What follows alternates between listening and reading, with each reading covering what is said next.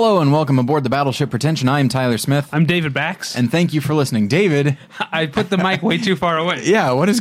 I had to lean into the mic. Yeah, it had a real had a Walter Winchell quality there. All right, yeah, we're doing things a slightly different way. Yeah. The listener need not be concerned. Right, yeah. Although they will probably start to notice. If you live in certain areas, sure. Yes. Some of you will notice new things, but it doesn't require anything new of you. So, suck it up. Yeah. But so I've got a new setup here in front of me, and I had the mic too far away. Yeah. I realized it just a second too late. You should get a little notepad instead of like a big piece of paper. You should get a little notepad. I can just fold this piece of paper. That's so true. It takes That's up a thing less you room. can do as well. There we go.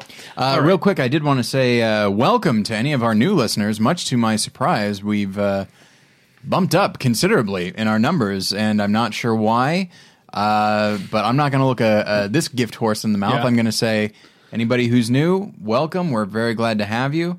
You can email us, Tyler at battleshippretension.com or David at battleshippretension.com if you have any questions like, hey, you guys have hundreds of episodes. Where do I start? Yeah. I've got suggestions. You know where you can start. Where's that? If you want, we don't recommend it, but we do recommend this.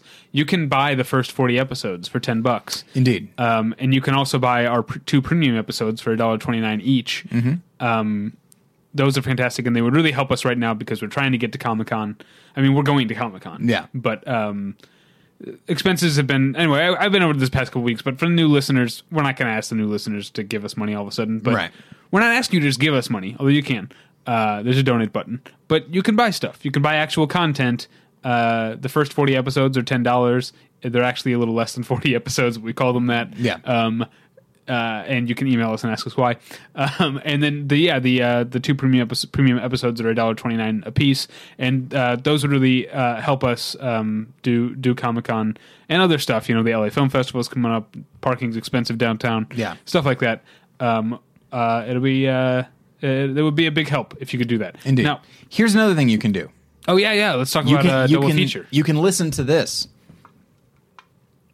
and then maybe act if you feel so inclined. All right, everybody. This episode is brought to you by. Do you know how much? Sorry, what's that? Do you know how much I love that saying?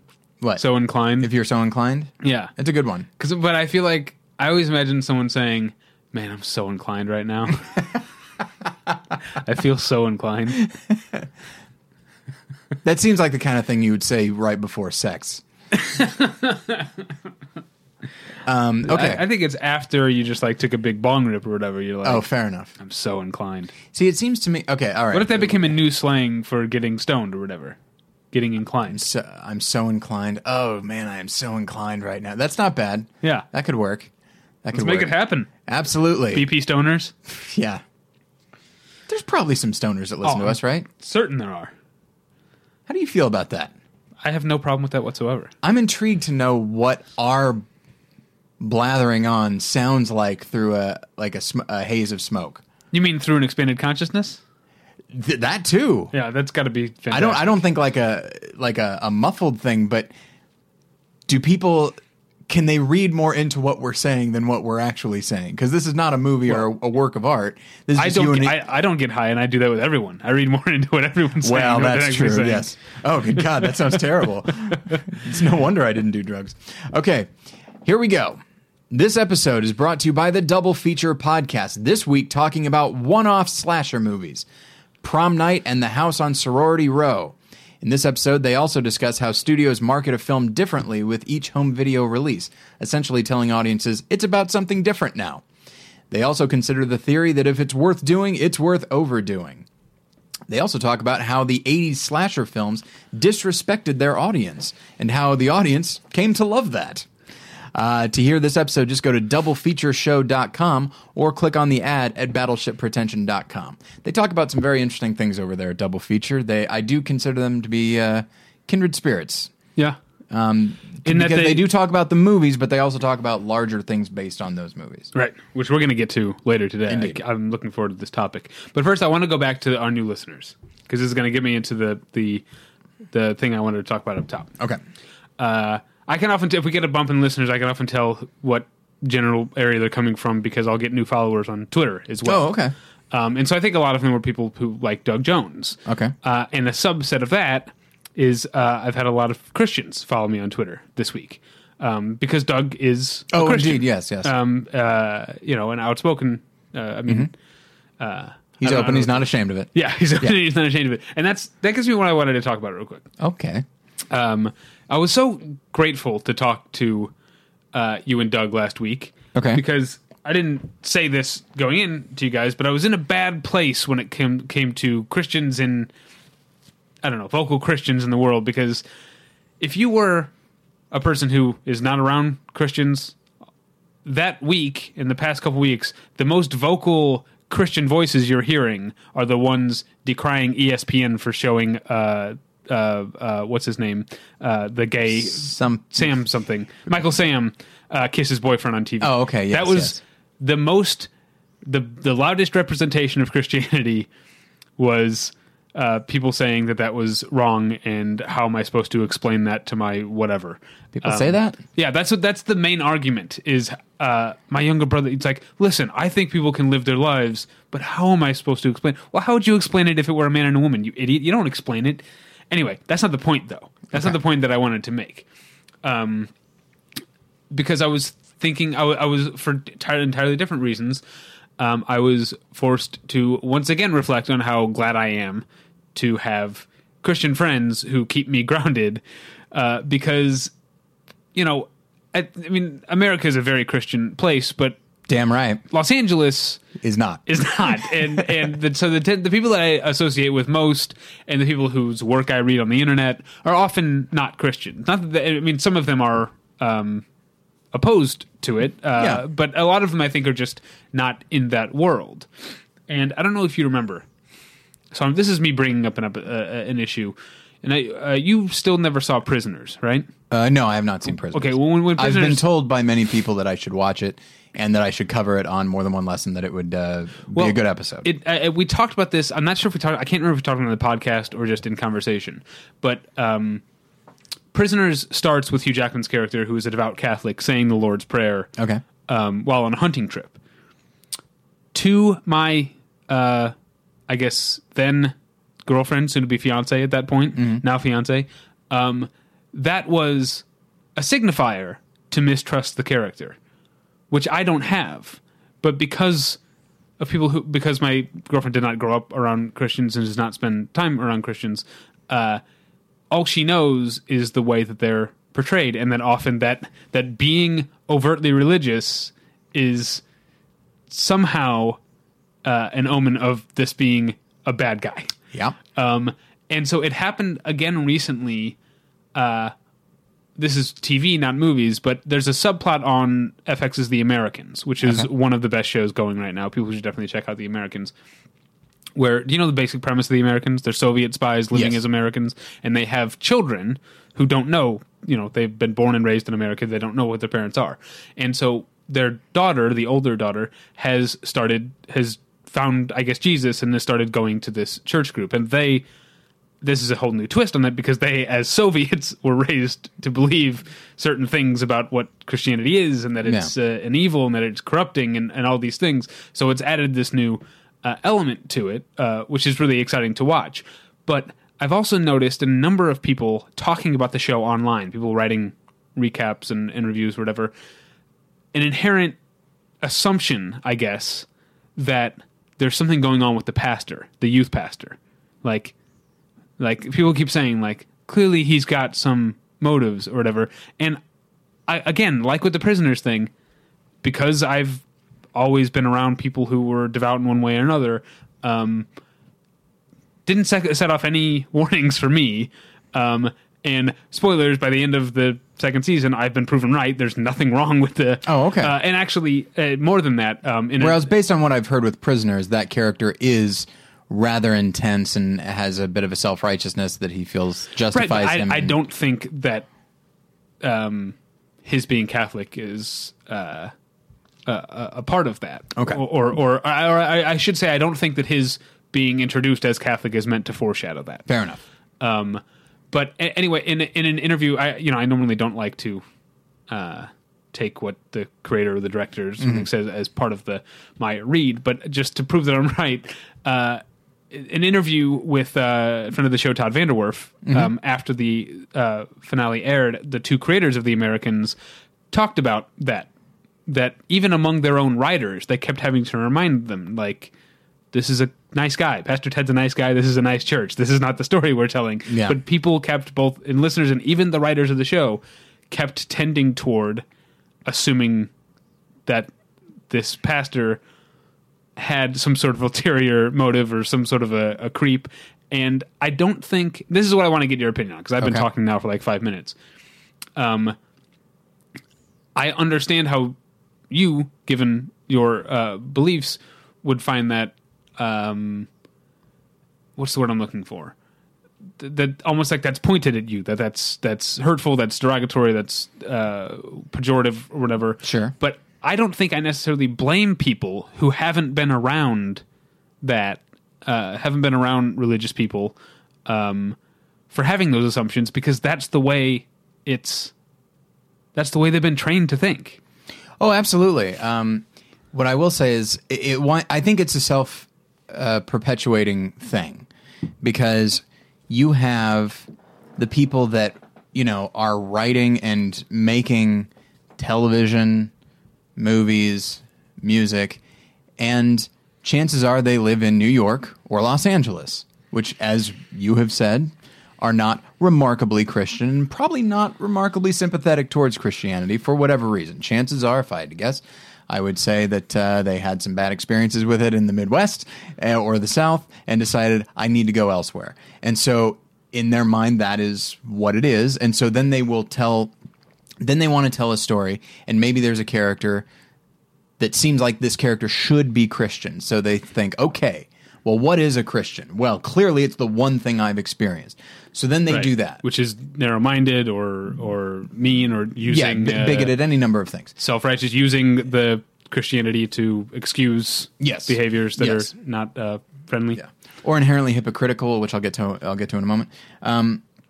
So then they create art, puts it out into the culture, and people see it.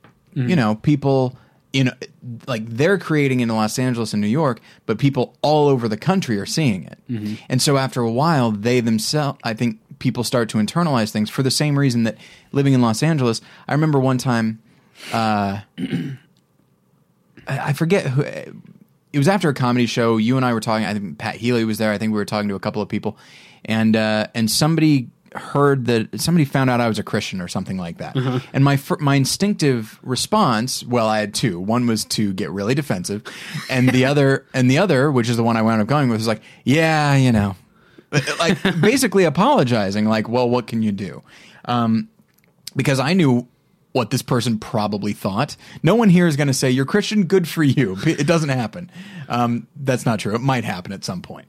And I've not encountered it. You're not going to get it from me. Yeah, believe me, I know. I keep saying it every week, hoping you'll say it.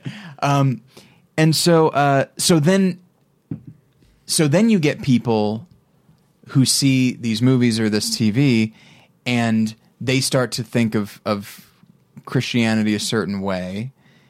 And then perhaps it's somebody who lives in a small town, and they have had, and maybe they haven't even had any of the experiences that the writer had early on, but now they see this art, and maybe they do feel a little bit outside the Christian norm. Now they're starting to see things that they probably wouldn't have seen otherwise, because they're looking for it now, whether consciously or not. And so then they find a problem with it. Then they head on off to Los Angeles, and they just keep it going until literally it gets to the point where you wind up with a Pauline Kael not knowing anybody who voted for Richard Nixon in 1972, in which is the election in which he won 49 states, and she doesn't know anybody that voted for him. That's I mean, there are, but I think that's true of. I mean, obviously, you and I, because we have different. I don't know. I'm not religious at all, so I don't even know what to call it, but different beliefs, I guess. Yeah, sure. And because we have different political leanings, we you and I tend to be pretty well exposed to other points of view. But when it comes to culture, you and I aren't. Like there are shows on TV that are more popular than any show we watch. No question. That we don't know anyone who watches them. You know, Yeah. and there are movies that make a ton of money. You know, Blended's going to make a ton of money. You think so? Whatever, it's going to do okay. Yeah. No one I know has any intention of seeing Blended unless they're a critic who got to see it. But so we all have our things, and I guess that's what I wanted to take from this, or maybe I'm gonna get a little what's the word I'm looking for, preachy here. No pun intended. But people just consider other people's point of view is what I'm saying. Mm-hmm. Rachel Bloom was on. You ever listen to Paul? My co-host Paul Goebel has another podcast, right, where he interviews women. I've not listened to it yet because I don't care about the female point of view, David. Well, see, you're part of the problem here. Oh, no. I thought that was an innocuous statement.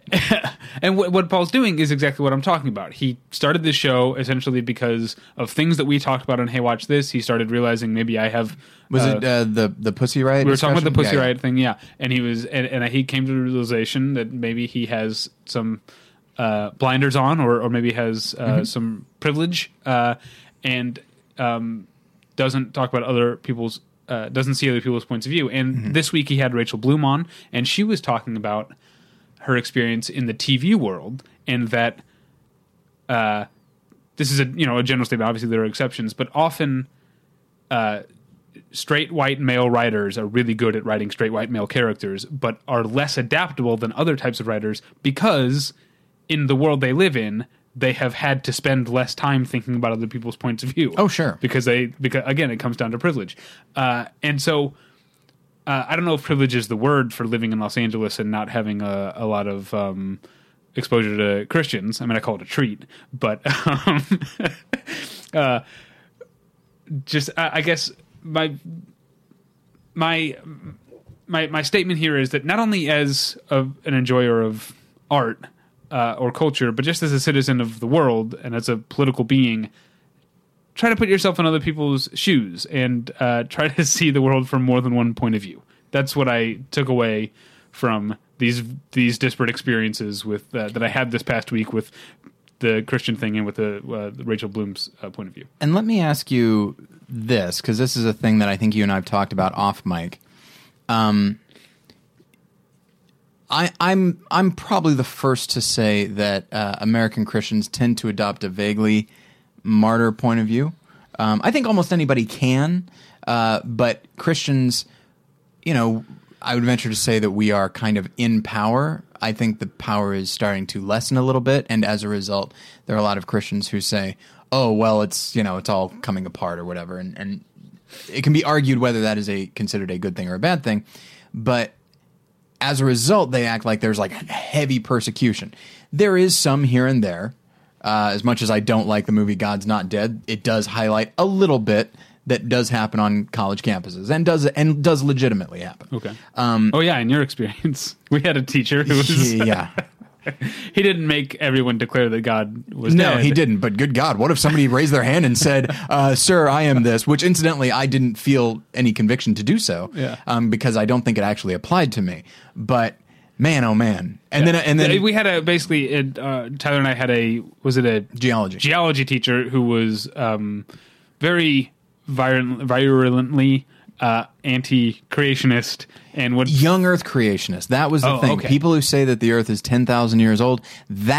He had no problem with old Earth creationists. I mean, I'm sure he still did, but that's not who he spoke out against. Okay, and I might agree with him, but he was so adamant about it that he would find ways to force it into multiple times in each lecture. He would find ways to say, and that's why whatever is wrong. Yeah, there was one lecture where he found his way into it in record time, 2 minutes in, and then the entire lecture was about that. Now, my first thought was, awesome, no homework. There's no way we're getting homework out of this.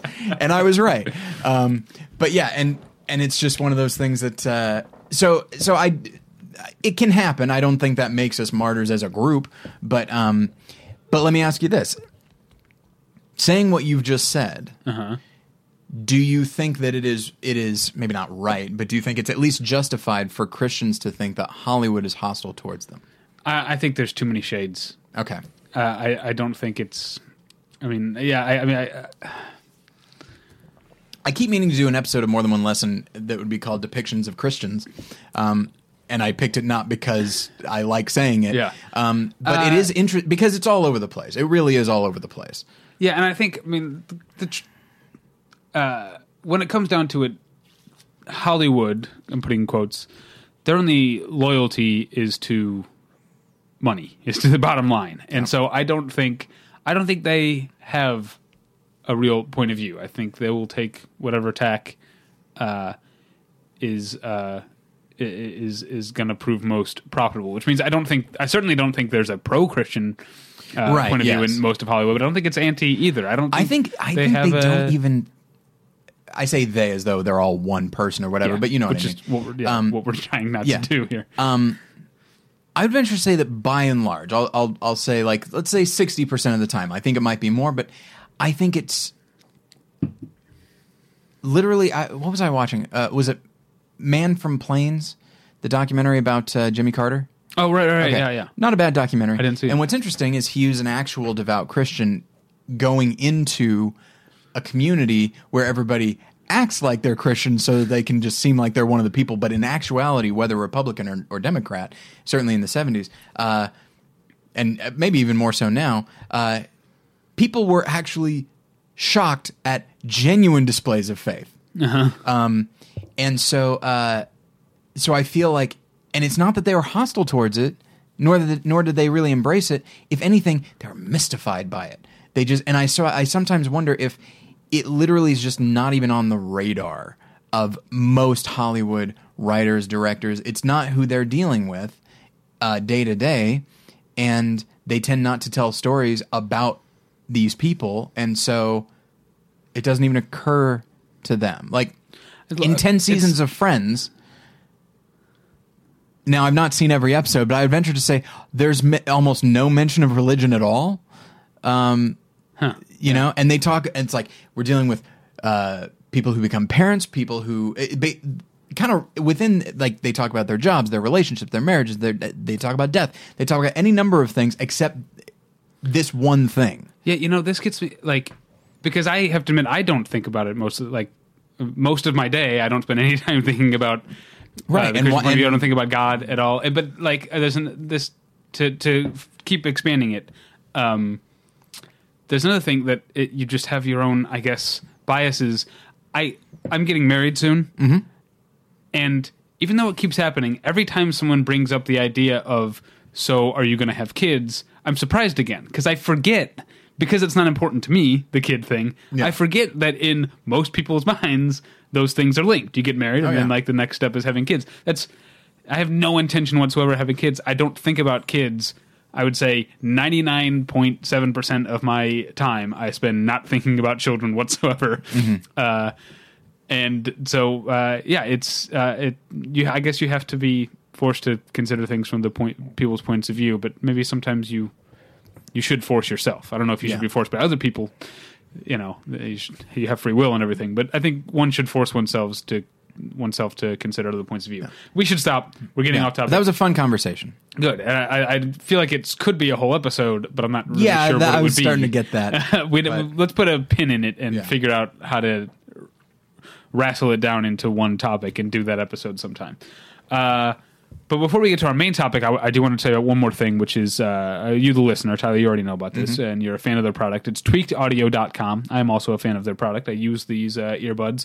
If you don't know, if you're one of these new listeners, Tweaked Audio offers professional quality earbuds in a variety of styles and colors. And these colors, they really pop. These are good colors. I got a green pair at home. Yeah. It's fantastic. And tweakedaudio.com/pretension is where you go to get all of that 1/3 off and no shipping charges. That is tweakedaudio.com/pretension.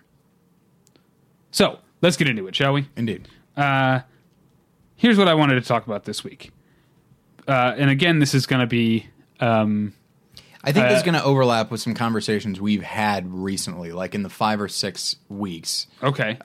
Just a little bit here and there. This is something that came up. You brought this up as a topic a long time ago, and we never got around to it until now because I started thinking about it again for a different reason. Everything, I'd say, you know how I said that I was talking about percentages of my thought? I would say for the past couple days, about 60% of my thoughts are about the Americans on FX. Okay. Because it was season 2 was so good, and it just ended this week. But I was thinking about TV in general.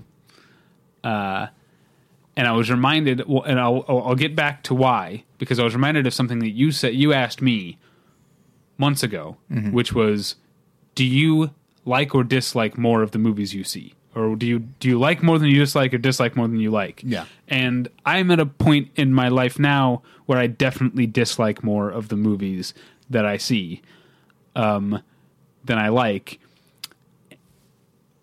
And I like more of the television I watch than I dislike. And I spend more time watching TV than movies, but I still consider myself a movie guy first, and I don't think those things are contradictory. I think, in fact, the fact that I am more of a movie guy is maybe why I dislike more movies. I remember my former co-host when I used to do Previously On, which is a TV podcast, I did with my friend Sean. Sean summed up my view on art in general, which is as you hate all movies and like all TV shows, which is like a big overstatement. But he said that after we saw Drive together, and I hated it. So that's but the Drive TV show you love, ironically. Yeah. There was a TV show called Drive, right, with Nathan Fillion. Oh yeah, shoot. Never mind. My joke doesn't work. But I never saw it. Anyway, so that got me thinking about your topic again, but I want to toss it over to you because it was your idea for a topic. What got you thinking about it? My own neurosis. Here's, as so often is the case these days, it starts me off on a flight of fancy that I need to bring other people in. Otherwise, how do I know if I'm right or not? And how do you know if you even exist? Whoa. You're just blowing my mind. Well, hang on. Think about the stoners out there. Yeah. Well, hang on. I'm thinking. Okay. Therefore, I am. Okay, got it. I got it. Cogito ergo sum. Absolutely. That's my favorite Japanese director. So, okay. It's Latin. I know, but it sounded... Sorry, what with Godzilla and all that kind of thing, I've been very interested in certain types of names, and it sounded like that. Obviously, it was Latin. I don't remember exactly how it came about. It was a while ago. Yeah. I think it had to do with... I was talking with Josh Long, the co-host of More Than One Lesson. And friend of the show. Not a personal friend, obviously. Right, that's why I made sure to say of the show. Yes. And I think we were talking about... comic book movies, or maybe just blockbusters in general. I wish I could remember what the movie was that prompted this. I think it was that there was a movie. I think I was talking about the movies that are now coming out. Captain America, X-Men, that kind of thing. And I mentioned that I was looking forward to this. And I asked if he was looking forward to it, and he said no. And that's okay. I don't require that people look forward to everything that I look forward to. Mm-hmm. But I asked, and by the way, I'm probably really mangling this conversation, so if Josh feels underrepresented here, I apologize. But he went on to say that his problem with comic book movies was X, Y, and Z. They're always going to be the same as far as story structure. There's no real danger for the hero because you know that not only is he going to get out of it, but he's going to get out of it in the biggest way possible, like story beat by story beat. And there's going to be another movie. Exactly. Everyone's hoping there'll be another movie, so that's why he's going to be fine. Yeah.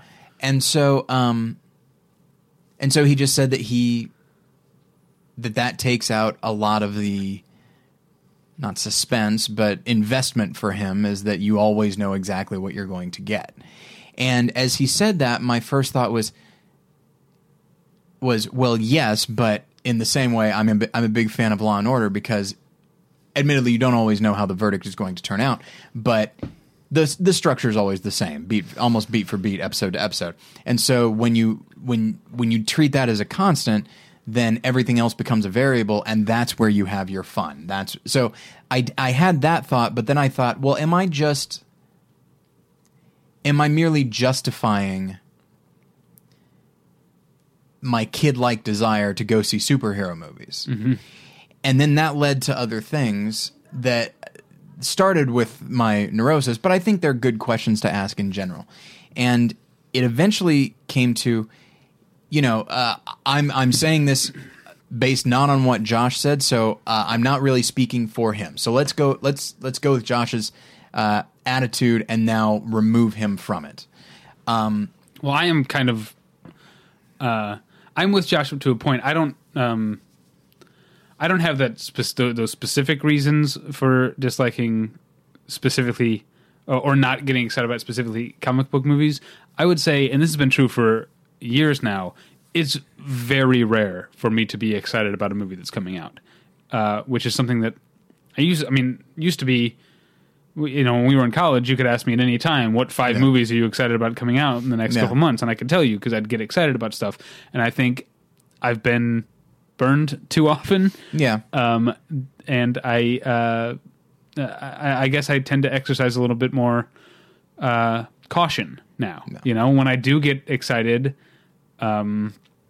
it's a toss-up. It could either be Cloud Atlas, which I was excited for and ended up loving, or it could be Prometheus, which against all odds I allowed myself to get amped up for, and that was a huge disappointment for me. And here, already, I do let myself get excited. I don't necessarily watch trailers anymore where I can avoid them. And I also recognize that, I was never going to be excited for Man of Steel. I watched it so that we could talk about it on the show with Pat Francis and Mike Siegel. That's why I watched it. I had no expectation of it being good. But so I usually go in with I do go in with an expectation, but I'm also open to that expectation being wrong. But that's the thing. I do go in with mostly a looking forward to attitude. Whereas you say that that it's not even so much that you don't let yourself get excited, it just doesn't really happen anymore. And so this comes to sort of the central issue, in talking with Josh and probably any number of film people. I know that Josh Fadem is like this as well. He'll yell that something is boring. And because I know Josh and we've had conversations, I know what that means for him. It means it's not giving me anything new, and as a result, there are entire genres and subgenres that he basically sweeps to the side, and one could make the argument is right to do so. Yeah, I don't do that. One bit of positivity that I have hung on to from my college movie watching days is that I still, no matter what I've read or what I've thought of the filmmaker's past material, once the lights go down, I open my mind as much as I can. Absolutely. There are always going to be some prejudices, I guess, but even if it's Man of Steel, I was, I've not liked so much of Zack Snyder's work, and yet, again, when the lights went down, I was completely open to the idea that Man of Steel could be a great movie. Absolutely, and that's just a philosophy of mine. And I think just having seen more and more movies, I think I get that knocked down earlier in the movie now than I used to. I feel like I can almost tell a little bit. I can tell sooner if I'm not going to like a movie than I used to be able to. Yeah. But then, sometimes a movie can win me back. As much as I talk about how I like Avatar a lot, it ended up being in my top 10 of that year, and I know you hated it. That was not a wall-to-wall joy for me. I had a tough time. I wrestled with Avatar for the whole 2 hours and 45 minutes or whatever, and I came out very much in favor of it, but it wasn't. It didn't come easy for me. And I guess, and good for, and I feel like that's probably. I think you probably have the right attitude just in general, but it did cause me to have that thought of, am I being too permissive? which I know is a weird thing to maybe it's the Christian in me that phrases it that way. But from an artistic standpoint, I'll throw out another Christian. I wouldn't say it's a buzzword. It doesn't get used enough, and it isn't exercised nearly enough. Which is the word discernment, which is this idea of trying to figure out what's right and wrong, what's good and bad, and that sort of, and then acting accordingly. And then after figuring that out long enough, developing a discerning instinct. Now, from an I sometimes wonder, maybe by going in, by allowing myself to look forward to things, by not writing off comic book movies, and being excited for it. And I mean, I would venture to say that my tastes run, as I've said on the show, a little bit more mainstream than a lot of the online critics that you and I know. Am I don't know if in doing so, is my taste, am I less discerning than you? You know, and I'm not saying this as a way of saying like, oh, tell me that I'm good, tell me I am discerning and all that sort of thing. It's just, you know, there's a reason that when people say, oh, stop being so critical, they mean negative. Right, you know what I mean? Yeah, and that's so true. you and I are striving to be critics. Yeah. And so does that mean that I should be squinting my eyes a little bit more and not so openly accepting? Now, admittedly, there are plenty, you and I have similar taste in a lot of ways. You know, neither of us liked Man of Steel. Yeah. And so we also have different, here's the thing. As much as you maybe are more permissive about superhero movies or whatever, more on this next week, I think, or in 2 weeks, but you didn't care that much for Only Lovers Left Alive, which would be the more... I didn't love it as much as I thought I would. I'll put it that way. But that one would be more of the like badge of the discerning critic. Oh, I like the artsy, slow-moving, very considered, visually meticulous Jim Jarmusch movie. But you had the... you don't. I don't think you have like the self-consciousness. You still are honest about your feelings. Oh, absolutely. But then I loved Only Lovers Left Alive, by the way. Yeah, and I really liked it, and there are parts of it that I genuinely loved. And yeah, we will talk more about the specifics of that one next week. But yeah, and so I've been thinking this last week. If you go to siskelandebert.org, you will find a lot of their old episodes. Click. Oh, that's me going to Siskel. Oh, okay, thank you. I appreciate the Foley work. So if you go there, you can find old episodes of Siskel and Ebert, and I love listening to their dynamic. I love listening to first off realizing that these guys who are very, they're mainstream critics in the sense that everybody knew who they were. And they were on TV every week. And to hear them talk about some of the stuff that they talk about on TV, I don't think they necessarily dumbed themselves down for the television audience. And that was exciting, but also, so I've been thinking a lot about Roger Ebert, and then I did admittedly watch the trailer for Life Itself, and it got me. I'm very excited for it. It's Steve James, so I feel like that's a step in the right direction. You know what trailer I gave in and watched recently is Foxcatcher, the new Bennett Miller movie. Oh, okay. Looks pretty good. Does it look good? Yeah. Damn. I so badly want to watch these, but I also realize, just let it be new. You're gonna see a lot of them when you go see movies anyway. So though I probably will not see the Life Itself trailer when I go see X-Men Days of Future Past with my friends in a couple of days. But boy, wouldn't that be neat? Just some weird mix-up. But anyway, and so I've been thinking a lot about Roger Ebert and about Gene Siskel, but specifically about Ebert, who I think often went in with a very open mind, which is a good thing. But as a result, I mean, he gave some great reviews to some shit. I mean, I hate to put it that way, and obviously everything is up for interpretation and that sort of thing, but I mean, he would give 3 stars to some... Anaconda? He gave 3.5 stars to Anaconda, thank you very much. And did his 3.5 star review influence me in going to see it as a 14 or 15-year-old? It did. Did I like it? Did not. And I had this, but that's all right. That's okay. There are certain things. I still made the choice, obviously. I don't know if this is even still on the topic, but there are certain movies that seem like they would be the kind of movie that everyone doesn't like that I end up defending, or seem like movie that would be uncool to like. I can think of two off the top of my head, very recent movies. One of them I didn't love, but I enjoyed more than other people did, which was Hansel and Gretel, Witch Hunters. Okay. And another movie that I honestly, no joke, loved was Snow White and the Huntsman. Oh, yeah. And that one did not get... two very similar movies in some ways. Seemingly. In very surface ways. They have a completely different tone and reason for existing, I don't know if you saw Hansel and Gretel. I did not. Yeah, it takes place in it's very nebulous about what sort of world or era it takes place in. The characters talk like they would talk now, but they have some sort of period weaponry, but then it also seems like it's informed in like a steampunk way by that's neat. More modern stuff,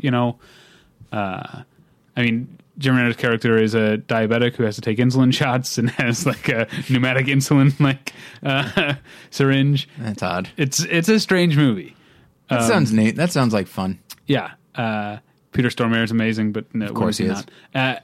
Anyway, I guess what I'm saying is I don't know that that's necessarily Roger Ebert being permissive so much as maybe something about Anaconda spoke to him, Yeah. Clearly something about Snow White and the Huntsman spoke to me that did not speak to a lot of critics because it didn't do well critically, but I adored the movie. But I do think that happened with Ebert a lot. I did watch the legendary review of Cop and a Half, in which he really enjoyed it. And Gene Siskel just looked at him with such astonishment. And just, it was a lot of fun to watch that. I'll say this. A lot of people talk about how much fun it was to watch the two of them disagree. It was a lot of fun watching them agree. Like when they both have seen a movie they love. Or when they hate. When they lit into something, that was fun. That was a lot of fun, yes. But when they both see a movie they love, you can see that they're both just so like watching them talk about Goodfellas or Fargo or Pulp Fiction, just to see them both light up is a lot of fun to watch, and you see in that moment how much they both just still love film. But Cop and a Half, Anaconda, Benji the Hunted is another one that got brought up a lot. I think it makes its way into the Life Itself trailer. And so I think he gave, I believe, 3 stars to The Longest Yard, the remake of The Longest Yard, and he got some crap for that. I didn't see that one. And just he was more likely. I think it's safe to say he was more likely to like a movie than not. And instinctively, I feel like that's probably a good thing. That it's probably good to be more forgiving and more permissive than not. But in doing so, probably for Roger Ebert's position as sort of an ambassador of cinephilia to the common man, it's probably a good thing, a good trait to have, to make a love of movies, palatable to the common man as opposed to preaching to the choir, which is sometimes what I'm afraid that you and I do. That's true. We talked. Was it a year and a half ago when we had Amy Nicholson on to talk about the echo chamber or the bubble, living inside the bubble. Where it feels like, I remember. I can't remember who this was, but someone on the 2012 campaign trail talked about following reporters on Twitter and how political reporters essentially seem to be tweeting only for the benefit of other political reporters, and it's like this echo chamber essentially. Ostensibly it would be I'll follow this political reporter and now that's how I'll keep up on the news, but it's so insidery. And sometimes I'm afraid that we exist in that same thing, which is why we did that episode. But Roger Ebert very much didn't. He was the critic that people knew his name, no matter who they were. And he also spent a lot of time reading. He seemed to love books just as much as he loved movies, which was an interesting thing. But yeah, and so I feel like that is a good question to ask. And I mean, we've talked a lot around it at this point, but ultimately that idea of if you're more likely to like something, a movie or a piece of art or whatever it is you specialize in, if you're more likely to like something than not, are you being as critical as you can possibly be? Now, that's the thing. We said for Ebert, yes, with the stipulation that he was where he was. But it's also, he's being true to himself, and as I think you are, and as I am. So I think it's a case-by-case basis. With all due respect, morons can be true to themselves. You know what I mean? I mean, there are plenty of people, the what's the name? Okay, I don't necessarily like to speak ill of other critics. Thankfully, this guy's not a critic. Ben Lyons, who he and Ben Mankiewicz took over at the movies for a short time, and it was just terrible. It was awful. Ben Mankiewicz isn't he's not awful, but Ben Lyons is not good. Okay, I missed that. I mean, I knew there were two Bens at one point. I know. I mean, about them. blink and you missed him. I mean, there was maybe 1 year, but boy, oh boy, I mean, Ben Lyons just brought nothing to the table, and that's the thing. And I think he was being true to himself, but the himself was not a critic. It was not somebody who thought critically, and so being true to yourself is something that I think is admirable. But racists are true to themselves, murderers are true to themselves. The question then is the self that I am. Which in this case, obviously, I'm not saying I'm a murderer or anything like that, but the self that I am, which is maybe more positive than negative, is that a good thing? Is it more important that I be true to myself, or should I focus instead on making that self into something that deserves to be true to? I don't know if grammatically that worked out well, but do you know what I mean? I don't know what you mean by that last thing.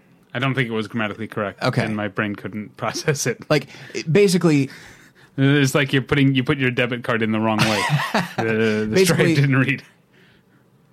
I could spend all my time just saying, hey, I'm just being true to myself. I'm just being honest. I'm just honestly expressing my opinion. Or but if that opinion is not developed, like maybe one could make the argument, I haven't earned, not I, but speaking just for everybody, perhaps is it possible that some people have not earned the right to express their opinion honestly because the opinion is dumb? I don't think so. And the reason I don't think so is because there isn't like one publication you open up called film criticism that everyone goes to for opinions. There's a billion places. I mean, that's an exaggeration, but not a huge exaggeration. It's closer than not. That you can go for film criticism. Mm-hmm. And so if an idiot is just being true to him or herself, then maybe that's the perfect film critic for idiots to read. I guess so. But then and then that speaks to, you and I oh, sorry, go on. Well, the thing that I'm getting, when I say being true to yourself, what I'm saying is, if you not going into a movie thinking I should like or dislike this movie because that will give me more or less cred, right? Not having, trying to, again, you can't completely do away with your prejudices, but trying to leave as many of them as at the door as possible, trying to be as unbiased as possible, and really truly being open to the idea that Blended could be the best movie of the year. Sure. And I mean, that seems like an exaggeration, but I really think if I am going to say there's an axiom of how to be a critic, that sort of thing would be it. To be completely open to every movie. I think at the very and maybe there are some people that don't agree, but I think that is your baseline right there. Absolutely. At the very least, that's what you need to be. I remember.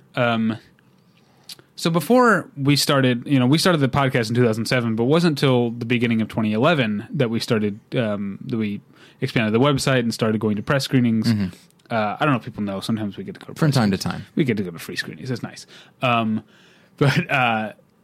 So the first press screening that I went to, I remember yours was the Nicolas Cage witch. What was it called? Season of the Witch. It's a good name. Sure. I didn't see the movie. Anyway, the first one I went to was No Strings Attached with Ashton Kutcher and Natalie Portman. Okay. Right? Sure. Yeah. And so for years, it had been years since I had watched a movie that I didn't watch on purpose because I had heard or I wanted, there was some reason. And I was like terrified. Because I didn't know. I was like, how bad is this going to be? Like, are all movies that aren't good as bad as Jack and Jill? Yeah. I know I feel like I'm picking on Adam Sandler, but I guess he's kind of deserves it at this point because Jack and Jill is, it's one of the worst movie going experiences I've ever had in my life. Okay. But I think that as bad as Jack and Jill was, that's what I was afraid No Strings Attached was going to be because I had such a narrow point of view. This kind of ties into what we talked about before the topic. I was gonna mention that, yes. But No Strings Attached ended up being, it's not a very good movie. It's better than you think it is, and also I've seen a ton of bad movies, and most of them aren't as bad as I was afraid they were going to be. Very few of them have been like, oh my god, that was rough. Jack and Jill, The Change Up, that was one of them. That was really, that's the what is it, Ryan Reynolds and Jason Bateman body switch movie. Got it. Yeah. That was really bad. But then, see, here's the thing about how I'm changing. I am finding more and more movies difficult to sit through. And this is another topic entirely, but more and more comedies. Okay. Because I talked about it a couple weeks ago, but I'm more than just didn't like Neighbors. Is it Neighbors or The Neighbors? I can't remember at this point. I think just Neighbors. I was like, it was the kind of thing where I was like, I just, like almost rolling my eyes, and like I wanted to look around at the people and being like, are you seeing this? Yeah. Can you believe this? This is so bad. But everyone else was loving it. But anyway, like I'm saying, this is a different topic. But I am becoming less tolerant of bad movies. Yeah. But I still think I'm giving them the same chance. Do you know what I mean? No, I do know what you mean. And it's hard because, you know, as much as I might give myself crap for being maybe too permissive or too positive or whatever you want to say, there are certain movies that within 5 to 10 minutes, hey, it can always change my mind. Yeah. But in 5 to 10 minutes, I realize, okay, I got it. And this is terrible. I remember you've got your Change Up, you've got your Jack and Jill, I've got my Struck by Lightning. Right. A movie that Neighbors, that's one that some people actually liked. Very few people I know didn't hate it as much as you. Struck by Lightning, I was in the same screening room as Amy Nicholson. She did not care for it. Okay. What screening room was this? I just care. The one on Rodeo? Oh, the Charles Adekoff screening room. That's the one. With the little candies. Little candies. Yeah. Well, the Wilshire screening room has little candies too, but the Adekoff screening room has little candy bars. Like indeed, yes, they're delicious. It's more it's like Halloween in the Adekoff screening room. Yeah, I went specifically out of my way to make sure I got a little Crunch Bar because I was going to get something out of that day. Yeah. Because that movie was doing nothing for me. I like what's the yellow one? Mr. Goodbar? Yes. That's pretty good. I like those. Also, Hershey Special Dark with almonds. Oh, that's too much. Yeah, I love too much. Come on. Pare it down. Either get Hershey's with almonds or Hershey's Dark. But anyway, so but that's one that I just thought. I really want to see that movie. By the way, Struck by Lightning. It's on Netflix, I believe. You can watch it. I hated it so much for so many reasons. 29% on Rotten Tomatoes, by the way. Yeah, that should be like 2% because Allison Janney's pretty good. And that's it. But part of the reason I want to watch it is watching Glee. I am increasingly convinced that Chris Colfer is the best actor on Glee and deserves. I bet he thinks it too. So I really I'm really disappointed to hear that it's not good, and I really hope that he gets to do something. I hope that he has the talent I think he has, and he gets to show it off in a good movie. Yeah, he could be a great actor. I don't think he's very good in Struck by Lightning, but he could be a great actor. That doesn't mean that they should produce a screenplay he wrote when he was 16. I mean, come on. But that's the thing. That's an example of I went in thinking, you know what? I didn't think it was going to be very good, but you never know. And then within 2 minutes, where you see him walking through the halls with all the other students, and he just openly calls them cattle. Mm-hmm. And he goes, cattle, cattle. and he's saying that as he goes through. Like, wait, not and it's in meant to be voiceover or literally out loud. Literally out loud. Oh, that sounds awful. It is awful, and the fact that as I watched it, I thought, wait a second, does this movie want me to be on board with this guy? If this is a story of, if this is like a Taxi Driver situation where it just spends its time saying, hey, look at this monster, then I'm on board, but it isn't. And so I will say this, that I like, this is going to sound strange. I like movies that I think are good. And if a movie is bad, I will say Allison Janney's really good in, Struck by Lightning, but who gives a shit? Yeah, in such a terrible movie. Yeah, and so, I remember there was a guy I knew. He was one of my TAs in college who like was convinced like every movie he could find like one scene or one just sequence or one shot that was fantastic. Oh sure, and it was like an ongoing thing, and I would always look for that. I remember there's a part in Joe Dirt.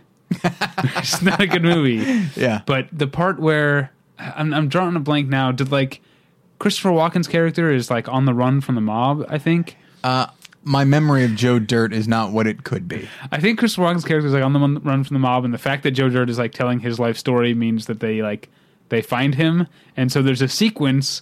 It's just like a throwaway sequence where the mob comes and kills Christopher Walken, and it's like. It's literally like 12 seconds long, and it's awesome. It's really well done. Yeah. And then it goes back to being Joe Dirt. But goes right back to being Joe Dirt, yeah. But yeah, what I'm saying is I am open to the idea that every movie can have something really awesome in it. And that's the thing. As much crap as I might... By the way, listening back to some old episodes, I realized that I say like too much, especially if I'm tired, and I start a lot of sentences with "that's the thing." Apparently, there are roughly 800,000 things, and that's one of them. So I apologize, everybody. I'd say you could turn it into a drinking game, but I don't want to lose listeners. What's my thing? What do I say a lot? Nothing that I can really remember. I'll bet there's. I'm sure if you were to go back and listen to it, you would notice. Oh, wait a second. Yeah, but I have trouble listening to my own voice. I hear you. I have trouble listening to your voice too. Yeah, because I feel like I'm being clear, and then I listen back, and I'm like, "Fucking, calm down, mushmouth. Get your point out. Take your time, say what you need to say." But in my head, it's very clear. Yeah, I can always tell when I'm tired because like will be thrown out, and I sound like a valley girl. And so, a valley girl with pretensions of being an intelligent adult male. And so, isn't that all of them? Really? I don't know what that means. Once again, Dave, that's twice in one episode. You've blown my mind. So, what I will say is that as much crap as I might give myself for being permissive, I think it probably winds up being probably for you as well. Probably 50-50. I don't think you go in expecting to hate, certainly not wanting to hate. If there are things about a movie that you hate, you will say it. If there are things about a movie you love in a movie you hate, you'll say it. Mm-hmm. And what's more is, and this is something that I was thinking about with the Siskel and Ebert thing, is even if the vast majority of movies you see, let's say you don't like, the ones you do like, the ones you love, your love for them is so overwhelming and so palpable, and hopefully with me as well, so palpable that you realize, oh, this person is not negative. They simply want a movie that engages them. And a lot of movies don't and aren't interested in it. I also want, this is a bit of a tangent, but I also want movies to surprise me. Mm-hmm. And I think if I'm sure I have plenty of weaknesses as a critic, but I think one of my main ones might be that I have a real soft spot for audacity or audaciousness. Oh, sure. Absolutely. I will cut a movie a lot of slack if it really goes there, not in a self-conscious way. If I feel like it's trying to be shocking or whatever, that turns me off right away. Right. But if a movie I mentioned how much I love Cloud Atlas, a big part of how much I love Cloud Atlas is I can't believe they did that. I'm so happy that I did that, and I think part of that comes from just seeing so many movies. You tend to forgive something just for the fact that it surprised you. And And so we're back where we started, actually, because Josh had mentioned that... Good, we can end there. Yeah. Josh... In fact, let's end now. We'll get you next time. Josh had mentioned that... Put your beer down, David. Josh had mentioned that the thing that bothered him about superhero movies was that they're all the same. So literally, he's saying what you and I are talking about, that they're not surprising him. And so, but by me going to see them, now admittedly, I don't look forward to every one. I go to see them knowing that I'm probably not going to be surprised. And yet I still look forward to them. And maybe it's because, I don't know, and maybe it's because I have faith in certain filmmakers or I have enough faith in a certain... Go on. Keep talking. Okay. Sorry. There's a computer trouble there, everybody. Is your outlet like not on or something? Oh, yeah, you got to put it in the top one there. And so perhaps I have faith in a filmmaker, I have faith in a writer, I have faith in a character even. And then when I go, I'm able to see that, there's a little bit, this one's a little bit different than the last one. And I'm able to allow myself to be surprised by more. As opposed to, I feel like if you only go to see the films that you think will surprise you, then I don't know. I feel like you're limiting yourself to, because what's the point of what is the idea of a surprise? If not, I'm just being so distracted by it right now. I'm really trying to save this episode. I know. Like, we're gonna lose shit here. Yeah, I don't think it's working. What are we at percentage wise? 7% battery power. Oh, there we go. Here we go. So sorry, everybody. The problem was there. Okay. Got it. So episode saved. So what I was going to, okay. So what I was saying is, if that becomes your idol, that a movie or whatever just surprise you, but then you only go to see the movies that you think might surprise you, then you're not allowing yourself to be surprised by the ones that may not seem like that. Yeah, but that's... Iron Man 3, one of the reasons I love it so much, I went in expecting, okay, I kind of understand what an Iron Man movie is. I think it'll be fun. And then there was a surprise in there that, boy, I wasn't expecting, and I loved it. Yeah, I mean, that's a twist, which is a different thing we're talking about. What I'm talking about is, like, to go all the way back to 2007, premium episode, by the way. You can buy our premium episode where we talk about the movies of 2007. And I believe we talk about the movie Shooter, directed by Antoine Fuqua. Yeah. And a big part of why I like it so much is that it is an audacious movie. Yeah. That it's not a by-the-numbers actioner. In some ways, it is, but it has so much to say, and it says it with such conviction that it really grabbed hold of me. I responded very strongly to Shooter, partially because of how bold and audacious it is. Yeah.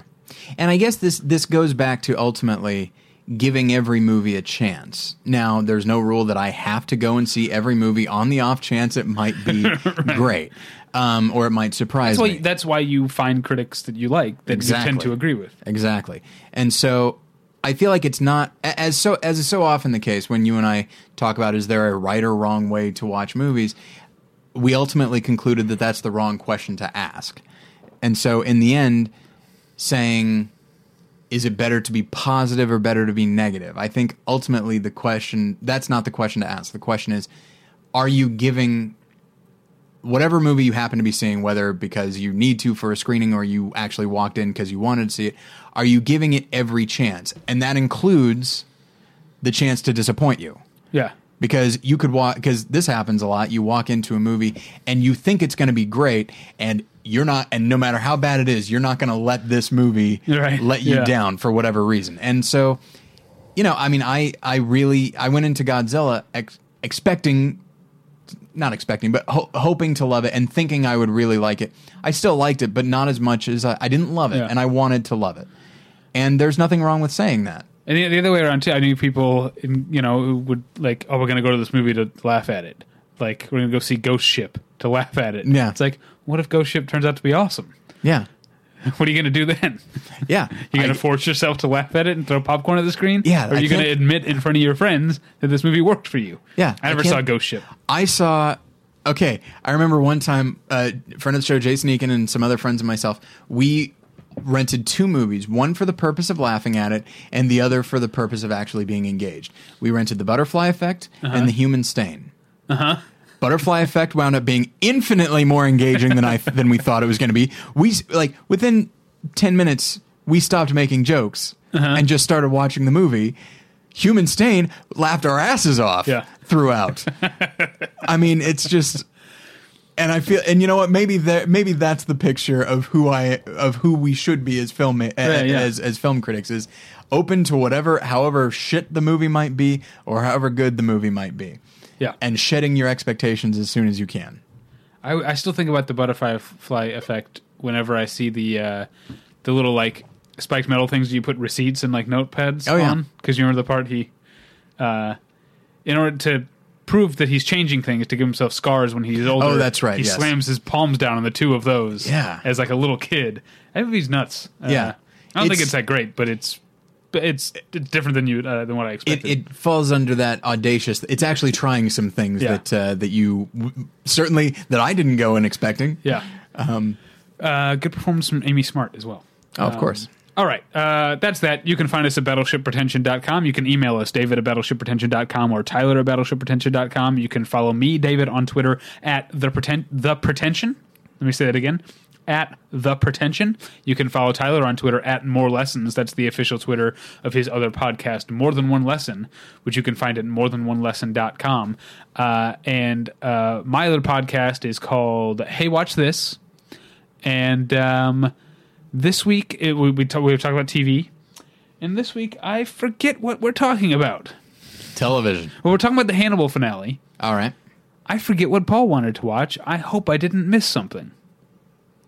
Well, what are you going to do? I'll have to ask Paul. Yeah. So that's, Hey Watch This. You can find that at battleshippretension.com or just in iTunes. And that's it. Thanks for listening. We'll get you next time. Bye. Bye.